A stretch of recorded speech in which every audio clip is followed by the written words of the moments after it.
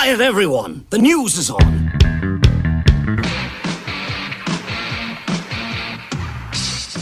U2 is still doing their residency in Las Vegas at the Sphere, and at their Friday night show, they gave fans a special Christmas treat.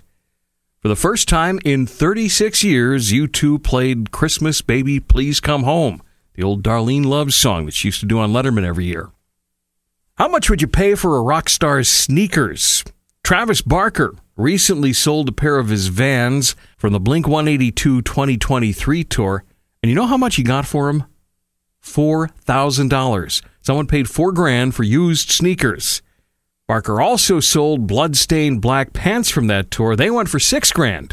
Proceeds from the sale go to a nonprofit organization that supports teenagers in need during the holiday season.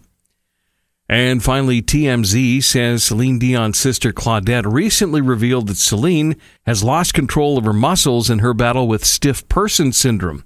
Her sister says it's uncertain when Celine will be able to return to the stage, but she is determined to do so.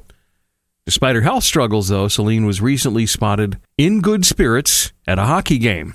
And that's your music news. Remember, if you miss it, it's available on demand from our website, thebusrocks.com.